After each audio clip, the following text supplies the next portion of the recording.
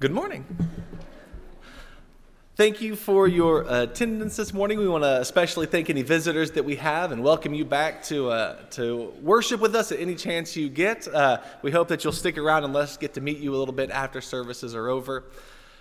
This lesson that we're going to be giving is continuing our series of going through the book of Acts, and we are looking at some of the important events that take place that have a profound impact on early Christianity and that hopefully have a profound impact on us as well, Christianity 2,000 years later.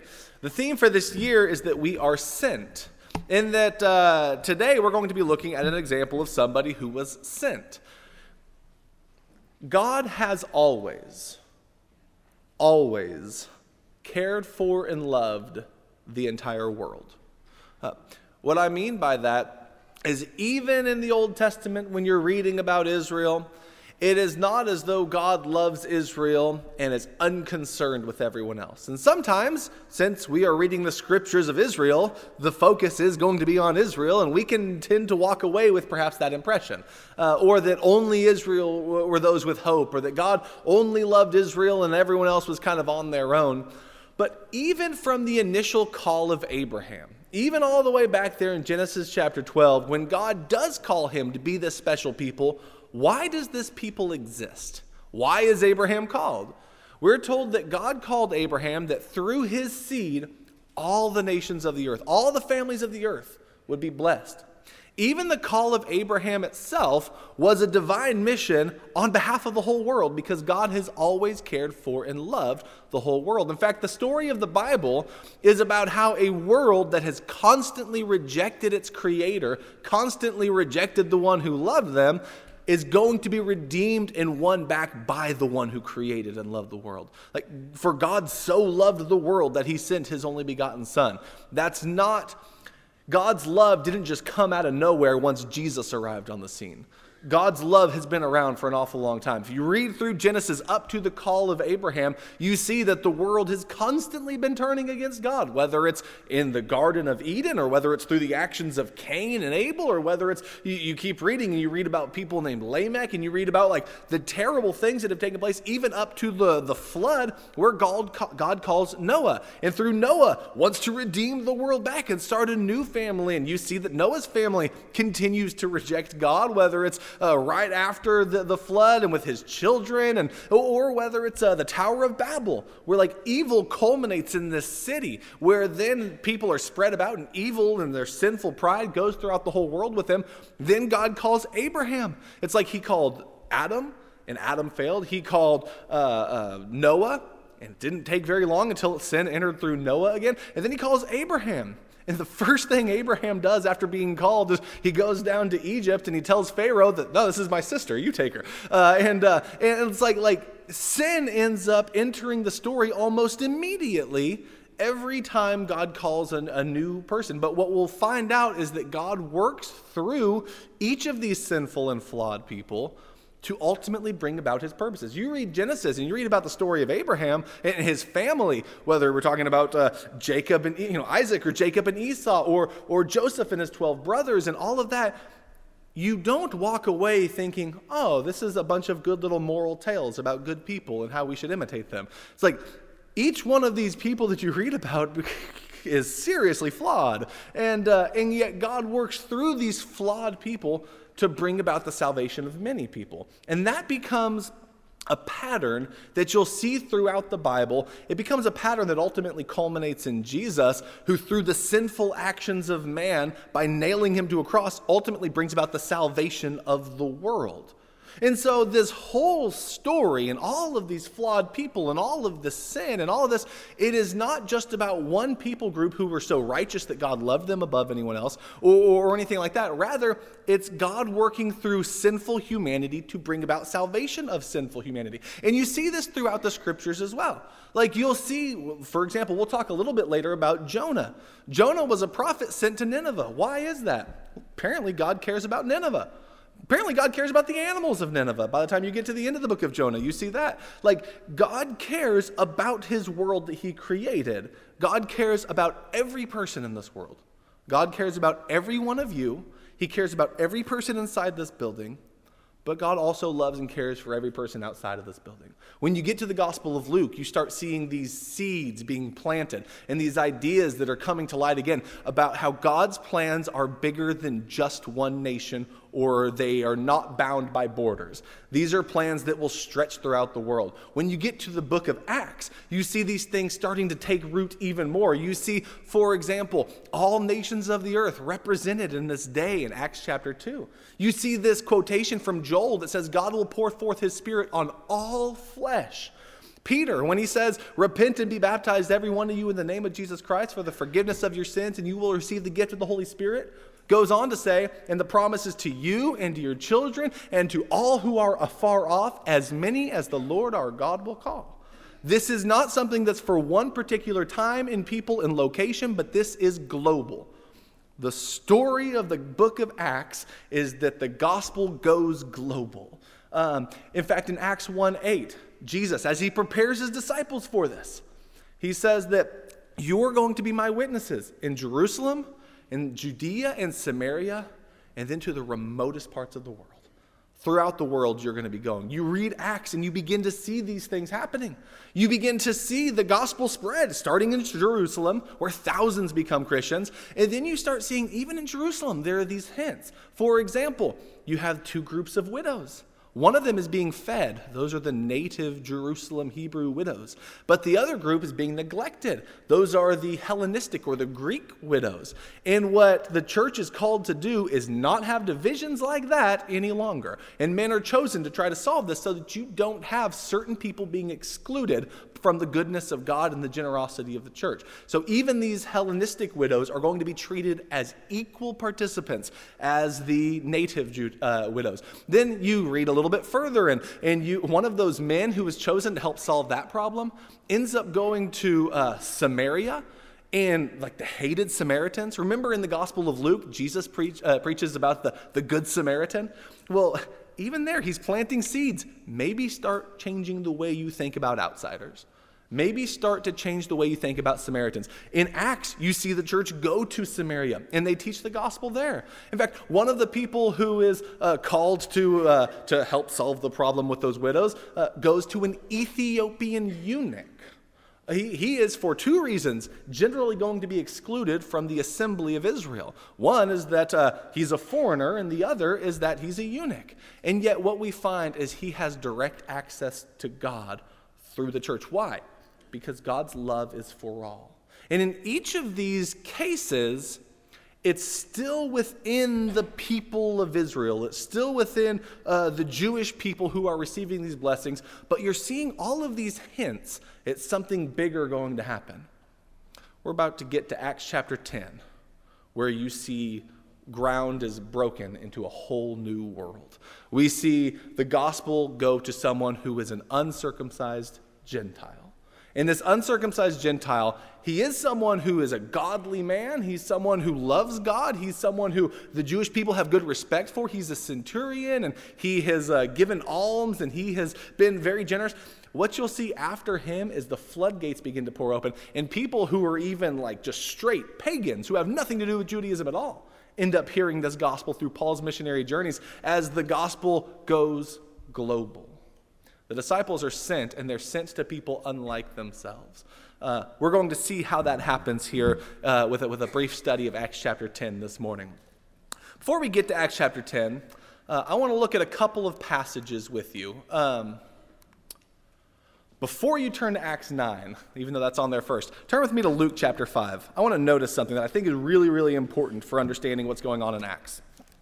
In Luke chapter 5, and again, I've said this over and over again, but in case you haven't been here in earlier weeks, or you weren't paying attention in earlier weeks, or you're a visitor, Luke and Acts should be read together. The things that you see happening in Luke come to fulfillment in Acts. The themes in Luke continue on into Acts. The hints in Luke come, you find them come to reality in Acts. They are volume 1 and volume 2 of the same work, written by the same guy to the same people or to the same guy.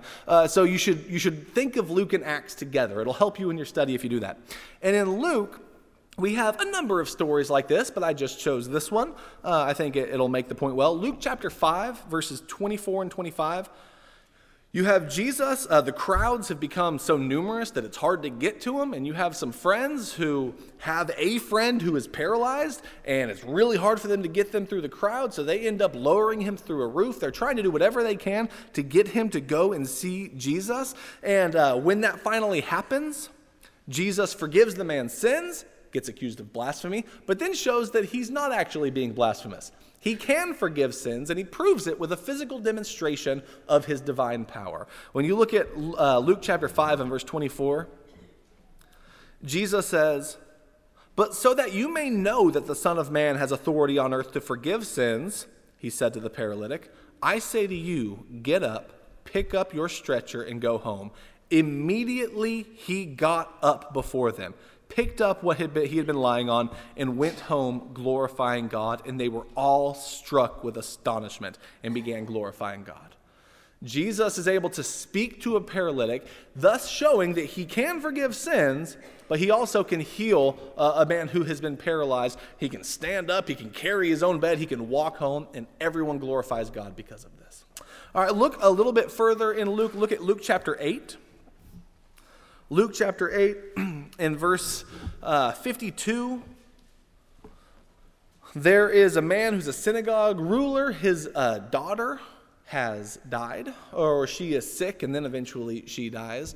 And Jesus is supposed to go heal her, but basically once she dies, it seems as though hope is going to be lost. But when you look at Luke chapter 8 and verse 52, the mourners are there, and look at verse 51 first. He went into the house. He did not allow anyone to enter with him except Peter and John and James and the girl's father and mother. So he doesn't let anyone enter. He goes into the house. He has this core group with him. Verse 52 says, "And they were all weeping and lamenting for her. But he said, 'Stop weeping, for she has not died. She is asleep.'" In our Bible class this morning, we talked about the raising of Lazarus, and Jesus says something similar there, that Lazarus is asleep, and he goes that he will wake him. Well, here Jesus is going to make that same point, and again, people are going to misunderstand him. Here's what the mourners do in verse 53. "But they began laughing at him, knowing that she had died." They don't get that in Christ, death is only sleep, because sleep is something you wake from. And in Christ, death is something you wake from. Verse 54, "He, however, took the child by the hand and called, saying, 'Child, arise.'" So he has everyone leave the house. He goes to this dead female. He grabs the dead female by the hand, and he says, "Arise." And look what happens in verse 55. "And her spirit returned, and she got up immediately. And he gave orders for something to be given her to eat, and her parents were amazed." Okay, so some incredible things happen here, but I've tried to note a couple of the things that I want you to remember. Getting everyone out of the house, person's dead, it's a girl who's died, he's going to raise her from the dead, he grabs her by the hand, he says, "Arise."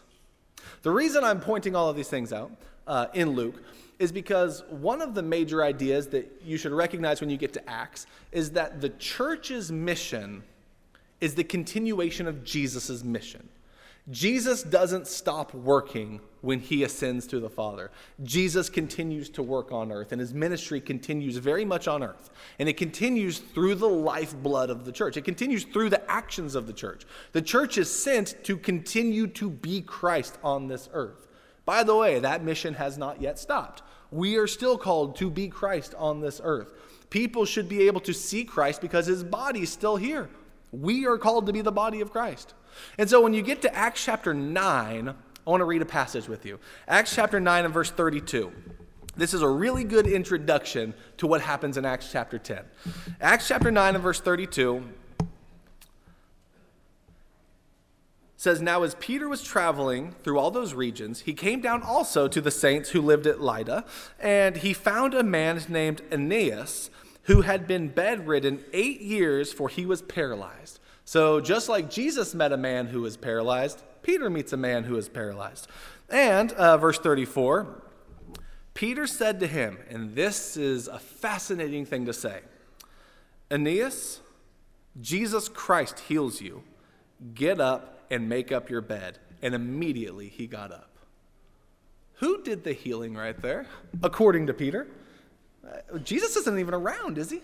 Isn't Jesus up in heaven at the right hand of the Father? How is it that Peter can say, Jesus Christ heals you? Or, by the way, you can see that in other passages also, the same type of thing. Like when Paul is confronted about persecuting the church, Jesus says, Paul, why are you persecuting me? Jesus, in his connection to the church, is very, very profound. To mistreat the church is to mistreat Jesus. But for the church to go out and serve in the world around them is for Jesus to go out and to serve. When Peter says Jesus Christ heals you, he's saying that what I'm doing in the name of Jesus, and actually it's like Jesus is the one who's still here and working and doing these things. So Jesus is still changing the world today. Jesus is still serving. Jesus is still washing feet when the church washes feet. Jesus is still evangelizing when the church evangelizes. Jesus is still knocking down walls of hatred and prejudice when the church knocks down walls of hatred and prejudice. Jesus is still making an impact even today. And Peter's words, I think, are a profound example of that. The ministry of Jesus continues on in the life of the church. And so the man, he gets up, he makes up his bed, and he's immediately healed. Just like what Jesus did, Peter's able to do the same thing. Then Peter continues. Look at verse 36. It says, now in Joppa, there was a disciple named Tabitha, which translated is called Dorcas. And this woman was abounding with deeds of kindness and charity, which she continually did. And it happened at the time that she fell sick and died, and when they had washed her body, they laid it in an upper room. Now Lydda was near Joppa, and the disciples, having heard that Peter was there, sent 2 men to him, imploring him, do not delay in coming to us. So Peter arose and went with them. And when he arrived, they brought him into the upper room, and all the widows stood beside him, weeping, and showing all the tunics and garments that Dorcas used to make while she was with them. And Peter sent them all out and knelt down and prayed. So here we have a girl. She dies. Peter goes into the room. People are in there weeping and lamenting. He sends them all out. That kind of sounds familiar, by the way. I wonder if Peter picked some of these things up somewhere before. He sends them all out. He says in verse 40, Peter sent them all out, and turning to the body, he said, Tabitha, arise. Jesus said, little girl, arise. But you have like the same words being used right there. And she opened her eyes, and when she saw Peter, she sat up, and he gave her his hand. Remember, Jesus took her by the hand and raised her up. And calling the saints and widows, he presented her alive, and it became known all over Joppa, and many believed in the Lord. And Peter stayed many days in Joppa with a tanner named Simon. So here's 2 points I want us to take as we get to Acts chapter 10. The first is that the call of Peter is actually still the call of Jesus. The ministry of Peter is a continuation of the ministry of Jesus. What you see the church doing is what Jesus has been doing, which is one of the reasons, by the way, that the church shouldn't engage in some of these sinful things that detract from the ministry of Jesus. We have a pretty serious calling. We're supposed to continue to be Jesus, in a sense, in the world around us, to be his body. We should take that seriously. We shouldn't dishonor Jesus by the things that we do. But secondly, and this might seem like a minor point, but it's a really good introduction to the next story, Peter is in Joppa. That city matters. Peter is in Joppa when we get to Acts chapter 10. So, who is Peter? If you remember in Matthew chapter 16, we find out a little interesting thing about Peter's family. When Peter says, you are the Christ, the Son of the living God, Jesus says to Peter, and you are Peter, and said, blessed are you, Simon Bar-Jonah, for flesh and blood has not revealed this to you, but my Father who is in heaven, and upon this rock I will build my church. But notice when he says, blessed are you, Simon Bar-Jonah. Bar is an Aramaic word meaning son, and Jonah is who Peter is the son of. Son of Jonah. It's interesting. Think of Peter as the son of Jonah. And then think of the book of Jonah for just a moment. What does Jonah and Peter, what do they have in common with one another? Well, I think a couple of things. One, the family name. You could say that's an easy one. But here's another one. They're both reluctant prophets.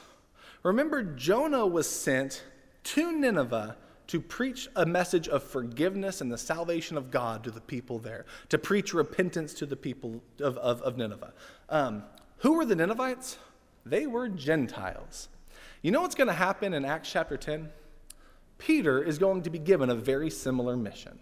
He is going to be given a commission or a call to go to a Gentile named Cornelius and to preach the gospel to him. A message of God's saving forgiveness, a message of repentance, a message of salvation to a Gentile. And they are both reluctant prophets. What you find is that Jonah does not want to go. And it's not because of fear. In fact, he's fine with dying. He tries to die a couple of times in the story. Something greater than death is keeping him from wanting to go to Nineveh, and it's hatred.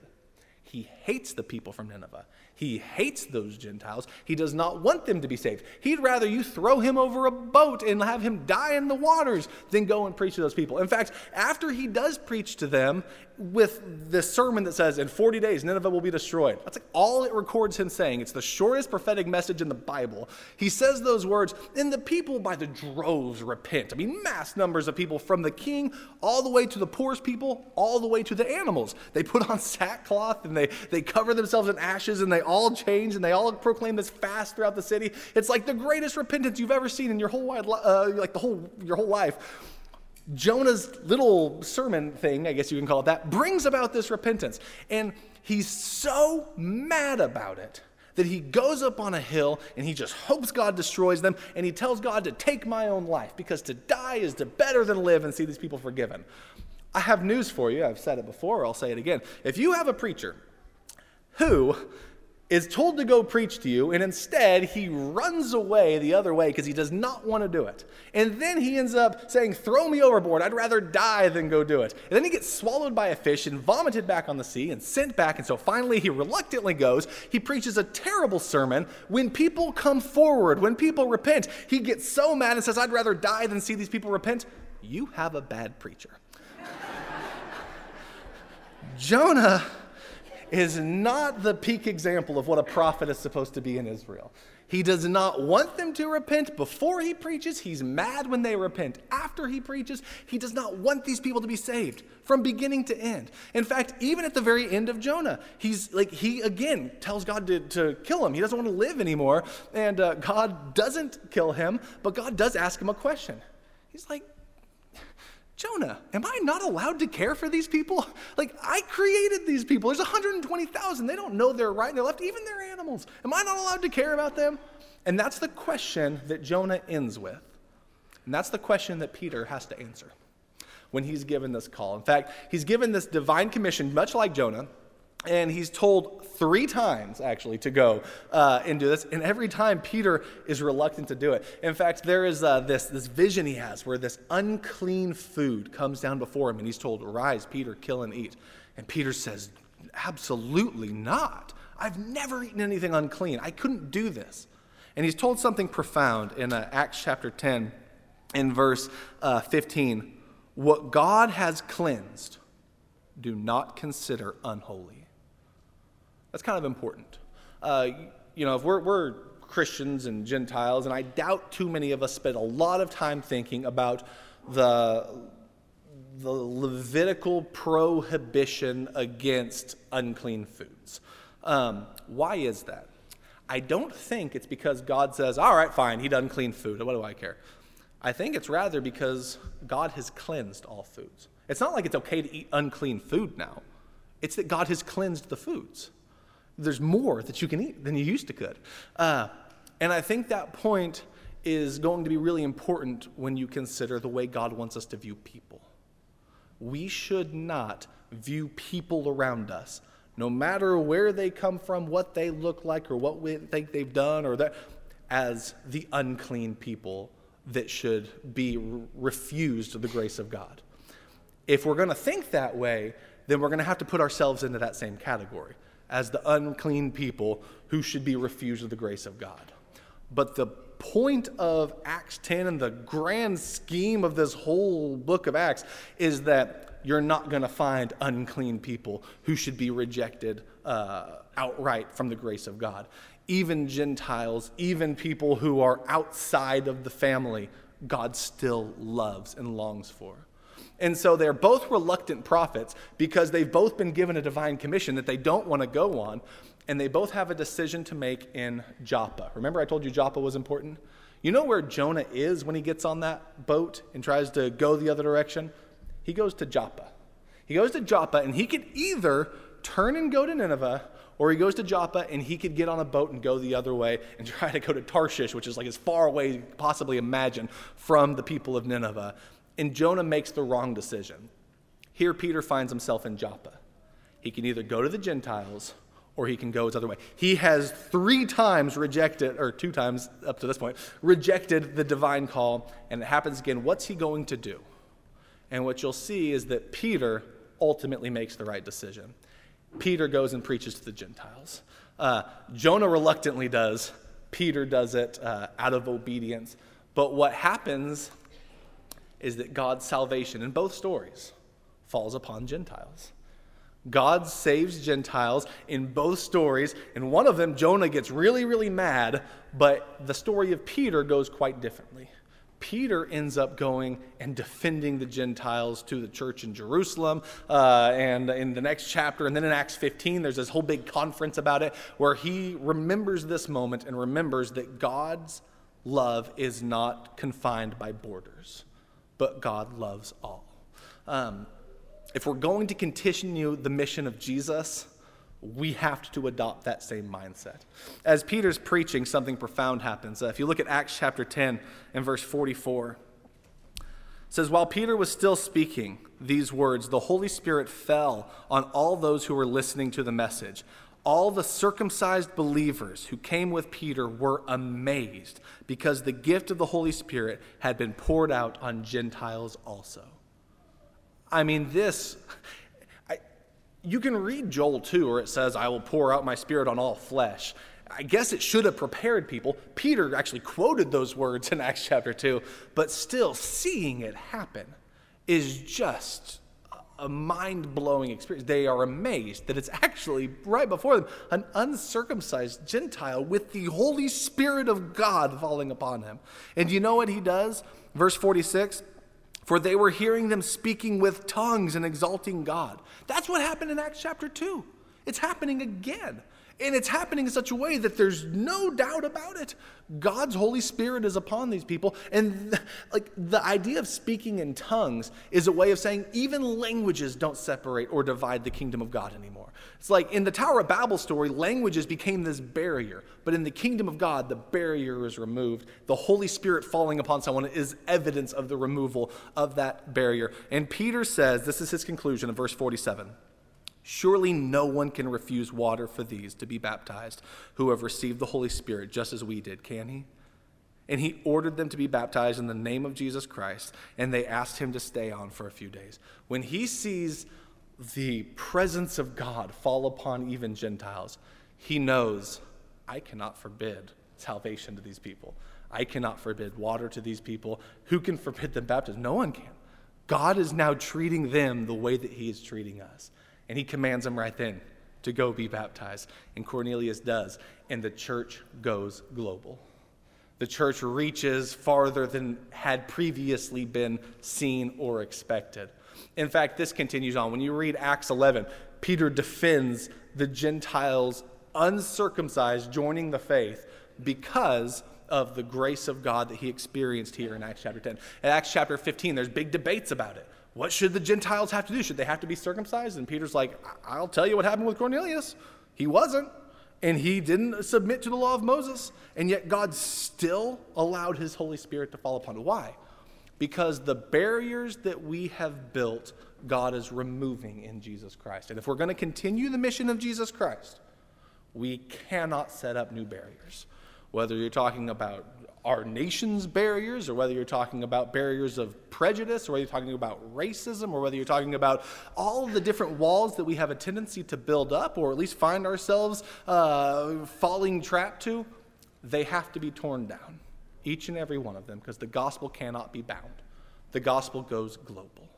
That's the story of the book of Acts, and it's a hard story for people to grasp. Peter, even though he's the one who does this, still struggles with this. In Galatians 2, while he doesn't deny the salvation of Gentiles, he still finds himself around certain Jews not wanting to eat with them, still trying to keep up little barriers and little division. And what you'll find is that Paul says, no, you're not even getting the gospel right if you're not eating with Gentiles, because it matters. It matters that we demonstrate to the whole world the unity that we have in Christ. Be very, very careful before you allow anything to cause division or barriers in the body of Christ. That's not something we should do lightly. It's not something we should do easily. The message of the gospel is actually quite the opposite. So here's the challenge as we bring our lesson to a close. Make sharing your faith a more natural part of your life. If it feels very unnatural to do so, that makes sense. We don't often bring up some of the most intimate personal matters of our life with other people. I get that. But it also is evidence that perhaps we're not doing what we've been called to do. Sharing our faith should be a part of our life. It should be a part of our journey. It should be a part of who we are if we are continuing to be the ministry of Jesus on earth today. You can do so by acting locally with people you already know, whether it be neighbors, coworkers. You can take simple steps like inviting them to church, inviting them to your home for dinner, and maybe bring up spiritual things while you're there. You can start in ways that might be a little bit easier than simply saying, I'm going to have a Bible study with you right now. You can do that, by the way, also, though. And if you find yourself in a situation where you want to have a Bible study with someone and you want some help, I'd be happy to help. And I'm pretty sure there's a good number of people here who have done that type of thing before who you could talk to. They'd be happy to help you. You can start by acting locally. I also want to mention you can act globally right where you are. Through WEI, the World English Institute, we have worldwide evangelism right at our fingertips. You can teach the gospel around the world to people who are already signed up trying to learn English and ready to open up their Bible to do so. You can become a teacher of the Word of God. You can evangelize globally, and that opportunity is yours. If you have more questions about that, I'm not going to go into tremendous detail right now, but Tom Langley, who's sitting right there in a blue shirt, you can talk to him about it, and you have opportunities right here where you are to follow the path of Peter, to make the right decision in Joppa, and to bring the gospel to those around the world. You can do so, and we can help you. If there's anyone here who wants to obey the gospel yourself, the opportunity is yours. You can name Jesus as Lord of your life, have your sins washed away in baptism, and commit to Him for this point forward. And if you have the need to do so, please let it be known. You can sit on the front row or meet with one of our elders in the library in the back while we stand and as we sing.